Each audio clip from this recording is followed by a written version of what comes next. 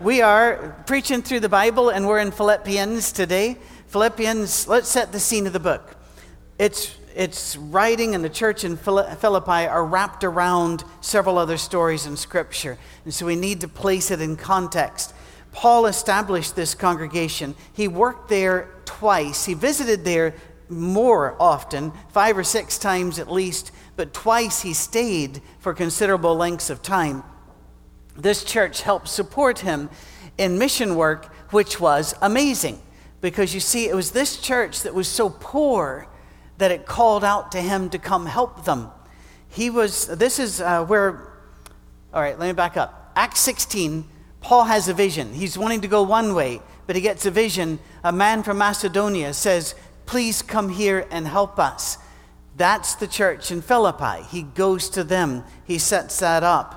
His first converts there seem to have been Lydia, the businesswoman, and the converted jailer. When Paul left Philippi, he left behind Luke. And in fact, Luke, who wrote the book of Acts, if you watch and pay attention, after that passage in Acts 16, it is we before, afterwards, it is he. Because he talks about Paul now, because Luke is no longer with him. Luke is at Philippi. Paul was in fact in Rome and not in a good position. He was under house arrest, and that was about to deteriorate into prison, a series of long trials, and his death. He knew that was coming. While in Rome, in prison, he wrote this book. Epaphroditus, a young man, would come over, get very sick while he was there, finally get better, and then he'd be sent back home with this book, the book of Philippians, written by the guy that established that church, who is now in prison, facing what he is fairly certain is going to be death, and it turned out to be death. Paul, in fact, knows he's unlikely to leave prison. He knows that's where he's headed, and the sad fact is, he was in prison because other believers didn't like him and stirred up the authorities against him. He wasn't in prison because the Romans didn't like him. He wasn't in prison because of the culture of the day. He was in prison because other believers stirred up trouble against Paul and accused him of things. And the Romans didn't really care if you'd committed a crime or not. All they cared about was keeping the peace. And if it meant killing 1 or 5,000 innocent people to keep the peace, they would just do that in a heartbeat. And so, all right, if he's stirring up trouble, we'll remove him. What was Paul's attitude? Look at this in chapter 1, starting at verse 12. Now, I want you to know, brothers and sisters, that what has happened to me has actually served to advance the gospel. As a result, it's become clear throughout the whole palace guard and to everyone else that I'm in chains for Christ. And because of my chains, most of the brothers and sisters have become confident in the Lord and dare all the more to proclaim the gospel without fear. It is true that some preach Christ out of envy and rivalry, but others out of goodwill. The latter do so out of love, knowing that I'm put here for the defense of the gospel. The former preach Christ out of selfish ambition, not sincerely, supposing that they can stir up trouble for me while I'm in chains. But what does it matter? The important thing is that in every way, whether from false motives or true, Christ is preached. And because of this I rejoice. Yes, and I will continue to rejoice. Think about this. If Christians today had that attitude, they would never attack other Christians ever, under any circumstance. There would go the internet, or a lot of it. There would go a lot of Twitter. There would go a lot of open letters, all open letters as far as I can tell. There would go all of that because they would say, you know something, even if I totally disagree with that person and the only reason they're preaching is to cause me trouble, they're preaching and people are hearing the name of Christ, and I trust Christ and the Holy Spirit to do with this what he wants to do with it. What an incredible attitude. That tells you all you need to know about Paul. All you need to know about his character. How much do you trust Jesus? Take a look at how he follows on with that passage. For I know that through your prayers and God's provision of the Spirit of Jesus Christ, what has happened to me will turn out for my deliverance. I eagerly expect and hope that I will in no way be ashamed, but I will have sufficient courage so that now, as always, Christ will be exalted in my body, whether by life or by death. For me, to live is Christ, to die is gain. That attitude of, I just don't want to be ashamed. I don't want to fail Jesus. I don't want to lose my character, lose my Christianity. I don't want to shame Jesus. It doesn't matter if I live or die. If I live, it's as if Jesus is alive, because that's all I'm going to talk about. If I die, I gain. I get to be with Jesus. He's in prison facing execution fairly soon, and he considers himself winning regardless of the situation because of Christ. That's an amazing attitude. Paul goes on and says he'd actually like to die. Now, he doesn't mean be executed in that stage, I don't think. Paul, if we understand contemporary accounts of him, was not in good health. He didn't look good. He had a hunched back. He had a whiny voice. He was balded. He often had difficulty breathing and speaking. In fact, he even talks about, I didn't come to you with strong words. I didn't come to you with persuasive speech. He struggled somehow in health. And he's saying, it would be better off for me if I just died and went to Jesus. But I know that some of you need me. So maybe I'll stay here for a while. But regardless of what Jesus requires, I will be fine. His attitude is amazing. And it's one of those attitudes we need to adopt. And that is this, that this world, this universe, and our church is not about us. It's about him. And we need Paul's attitude, which is really the attitude of John the Baptist. When John the Baptist saw Jesus, John the Baptist was the most popular guy in the whole area. But John the Baptist shut it down immediately, pointed at Jesus and said, he must increase, I must decrease. That's the attitude. So let's fast forward for a little bit so that you can grasp why Paul felt this way. In chapter 3, verses 20 and 21, this is particularly important during our season here in the United States. Our citizenship is in heaven, and we eagerly await a Savior from there, the Lord Jesus Christ. By the way, when I'm done reading this, keep it up for a little bit, would you please? Who by the power that enables him to bring everything under his control will transform our lowly bodies so that they will be like his glorious body. If you are politically involved, that's fine. If you are interested, that's fine.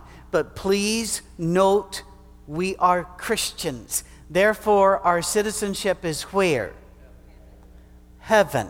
If you didn't hear the four that said it. Let's try it again. Our citizenship is in heaven. Thank you very much. And we eagerly await a Savior from Washington, D.C. No. We await a Savior from heaven. Far too many times we have been fooled into believing we can elect a solution to the world's problems. We cannot. All we can do is kneel before the one who is the solution to the world's problems and elevate Jesus. For that is our citizenship. We are from somewhere else. In my life, growing up, it was a bit difficult because people would say, where are you from? And the answer was complicated. I was born in America, raised everywhere else, we came back and forth constantly. I'm not from here. And then that caused a lot of jokes, obviously. Speaking of as an outsider, Patrick, what do you think of the human race? And I'm going, no, that's not exactly what I mean. I'm from around here, but this isn't my home. I'm going somewhere else. When we lived and worked in West Virginia for 8, almost 9 years, we loved it, absolutely loved it. But you'd come across many people who had never been more than 30 miles from where they'd been born. They're so loyal to their county, to their town, to their school, that they never felt the need to travel at all. I found that in a larger sense when we would go visit Cammie's relatives in Texas, and we would say, "You need to come to see us in Scotland." They'd go, "No, it's not in Texas." We'd be in Colorado and we'd say, "We're looking out these vistas of great mountains. It's only a day's drive. Come on up and see us." "No, it's not in Texas." I'm not making fun of that. I don't have any basis to understand it. I've always been one of those guys moving about. This impresses me that Paul says, let's lay aside Roman, lay aside Jewish, lay aside all the tribals, and say our citizenship belongs to Jesus, and that's our Savior. We have a king. And in this election year, no matter who wins, our king is still king. And he will not be shocked off the throne. He was there before America. He'll be there after America. He'll be there the entire time.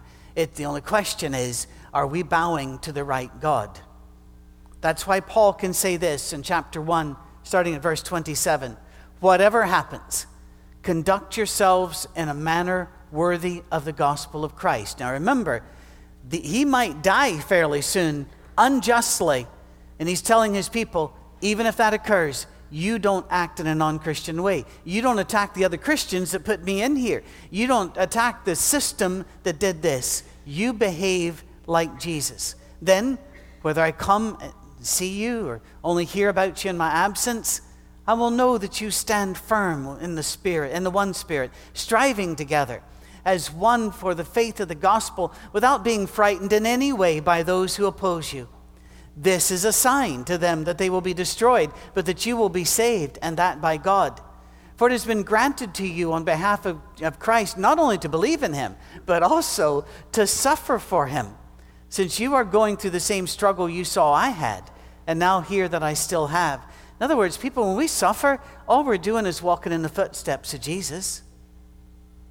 We're walking in the footsteps of Paul. That's our road. We are pilgrims. We are strangers here. I wrote a blog for years and years before the blog host went down. I was able to save a lot of it, but it was called Tent Pegs. And the idea of it was, we need to pull up the tent pegs. We drive in tent pegs constantly and say, this is our place, this is what we're doing. Instead, we should be moving. We're pilgrims. We're strangers. Our founder was a man on the move. Have you ever noticed that before? God on the move. One of my favorite passages is Philippians chapter 2, verses 5 through 11. In your relationships with one another, have the same mindset as Christ Jesus. Now, is that asking for a lot? He's going to define it. Who, being in very nature God, did not consider equality with God something to be used to his own advantage. Rather, he made himself nothing by taking the very nature of a servant, being made in human likeness, and being found in appearance as a man. He humbled himself by becoming obedient to death, even death on a cross. Therefore, God exalted him to the highest place and gave him the name that is above every name, that at the name of Jesus every knee should bow in heaven, on earth, under the earth, and every tongue acknowledge that Jesus Christ is Lord, to the glory of God the Father. Amen, church? That's who we are. We empty ourselves.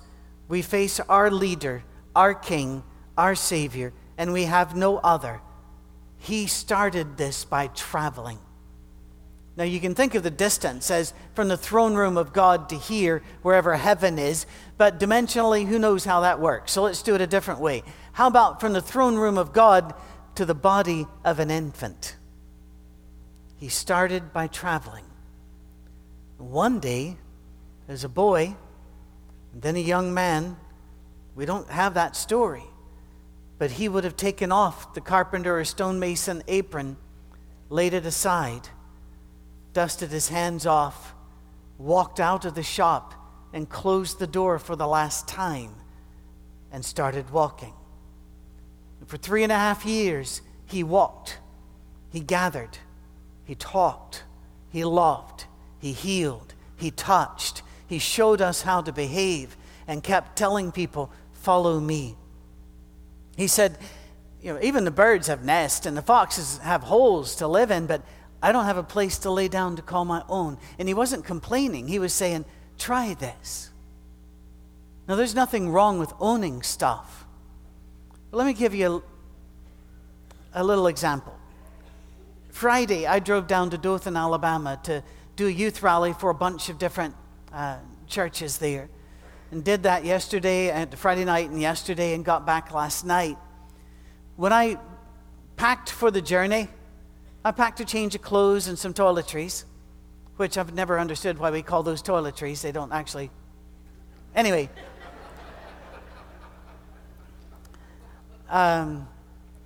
Anyway, I got distracted there myself. But I didn't roll up the carpets at my house and throw them into the back of the truck. I didn't load all the guitars in the back. I didn't grab my books and put those in. I didn't, you get the point? Why? Because it wasn't going to be there long. We should remember we're not going to be here that long. Don't pile it up. It's just going to be rubbish for your children and grandchildren to go through saying, what do we do with this? Don't pile it up here. We're not going to be here that long. One time, a man told me I needed to go to the doctor, and I said, and I would throw it off saying, why? Is he sick? Does he need prayer or something? And they're going, no, you need to go to the doctor. And I finally looked at him and I said, I understand what you mean, but I want to ask you a question. We're both travelers. When you go and rent a car, how many times do you rent a car a year? He rented one about 20 or 30 times a year, and I did too at that time. And I said, how many times have you ever washed a rental car? He thought about it and he said, never done that. I said, exactly. I'm just renting this. I'll do the maintenance, but I'm not worried about it because I'm not keeping it. It's not going to last that long. We are citizens of a different place. Now, you might be thinking, but no, we should be taking our vitamins and exercising, and you can do that. You can really do it. You'll look so much better in a casket. I admit, you will. I'm not saying don't take care of yourself. Don't overtake what I'm saying. What I'm saying is this. We get fixated on this. Half of our commercials are on drugs you can't even go get, but you're supposed to go ask the doctor for now because you might need them. The other half of the commercials seem to be on things you need to pile up in your home or that you need to have gold and silver to protect yourself. We have Jesus. We're going to be all right, whether we live or whether we die. One step to following God is to lighten your load. A rule of travel, trust me, I've traveled everywhere, it seems, and not everywhere, a couple places I still need to get to, but love to travel. Here's a rule of travel. When you're all done packing, unpack. Put it all on the bed, and put the money you're going to take on the bed as well. Take half as much stuff, twice as much money. Really? Trust me on this. You will thank me for this. Lighten your load. Paul lists all of his qualifications. And then he says this in chapter 3 and verse 7. But whatever were gains for me, I now consider loss for the sake of Christ. What is more, I consider everything a loss because of the surpassing worth of knowing Christ Jesus my Lord, for whose sake I have lost all things. I consider them garbage, that I might gain Christ and be found in him, not having a righteousness of my own that comes from the law, but that which is through faith in Christ, the righteousness that comes from God on the basis of faith. He had listed all of his qualifications, and then he said, but I look upon that all as wasted time, because when I was doing all of that, I wasn't talking about Jesus. When I was gathering all of those, I wasn't thinking about Jesus. I lost that time. I wasted time. Now that he's in prison, he says, I've got all the time. And I consider myself to have gained. Only by being willing and able to lay aside all the things in the world is then Paul able to say, I'm ready to suffer for Jesus. Our God is a God on the move. And those who follow him move. Read the Bible. It's a journey story. People are always on the move. They never arrive at the point where they will have arrived. They're always on the move. You and I are too. Any church content with maintaining their tradition and doing what they've always done has set up camp. And we're not authorized to set up camp. We have been told to move. The problem is, you see, the Spirit keeps moving. God moves on. Jesus moves on. And we are to move on. Chapter 3, verses 12 through 14. Not that I've already obtained all this or have already arrived at my goal, but I press on to take hold of that for which Christ Jesus took hold of me. By the way, that's one of the best sentences in the English language, and he wrote it in Greek. Brothers and sisters, I do not consider myself yet to have taken hold of it, but one thing I do, forgetting what is behind and straining toward what is ahead, I press on toward the goal to win the prize for which God has called me heavenward in Christ Jesus. Forgetting what is behind, because you'll never travel on if you're carrying that with you.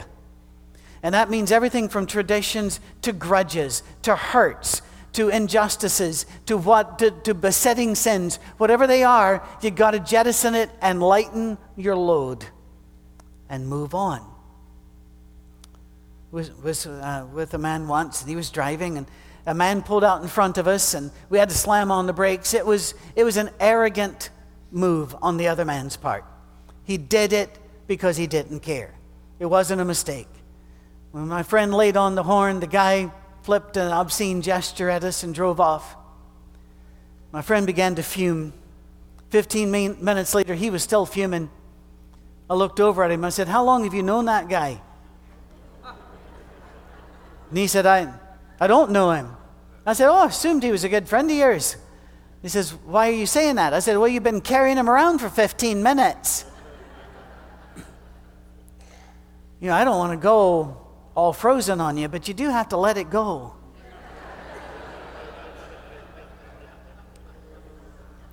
No, you boo if I sing. I'll show you how to boo, but... That's when he reminds them, your citizenship is in heaven. Move on. Don't get stuck. And he applies that principle to two women about whom we have no information at all, but this is a brilliant thing. Take a look at this in chapter 4, verses 2 and 3. I plead with Euodia and I plead with Syntyche to be of the same mind in the Lord. Yes, and I ask you, my true companion, help these women, since they have contended at my side in the cause of the gospel, along with Clement and the rest of my co-workers whose names are in the book of life. Now, you may wonder why I find that fascinating. Euodia and Syntyche, two women fighting about something. And Paul says, I plead with both of you, agree with each other. And he doesn't say who was right. He doesn't say what the problem was. He doesn't say who he'd rather win. He just says, because none of that matters. Just agree and move. We need to have that same attitude. And frankly, church, one of the reasons I love you is I think most of us have that attitude here. I think that's one of the reasons why this church is growing, because it wants to move with God rather than get stuck in what's happened before.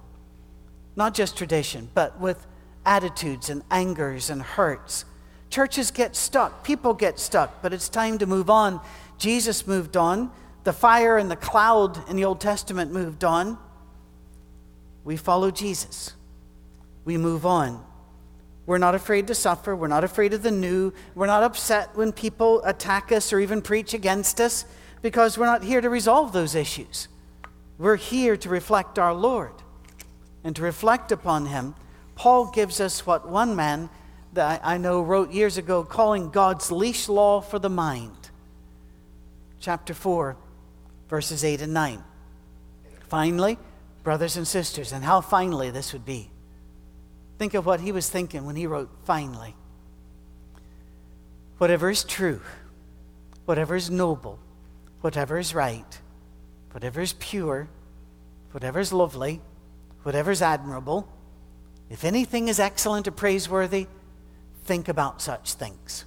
whatever you have learned or received or heard from me or seen in me, put it into practice, and the God of peace will be with you. That's your leash law. If you're thinking a thought that's not lovely, that's not kind, that's not, yank yourself back. Keep in that place. Mark, I'm going to have you bring your group back up. I'm going to step down and have all of us read a passage together. I hope you enjoyed Philippians. I think of Philippians as really one of my favorite books. And I've often said, I want Philippians 2, verses really 1 through 11, read at my funeral. Don't come up and tell me you're free Tuesday, but I want that read there, because I really, I don't even want a tombstone. I've always told my family, just cremate me and scatter my ashes in no particular place, because I'm not from anywhere. But if I get a tombstone, what I want you to write on it is, whoever is reading this, Patrick would have loved you because God loves you. Now leave.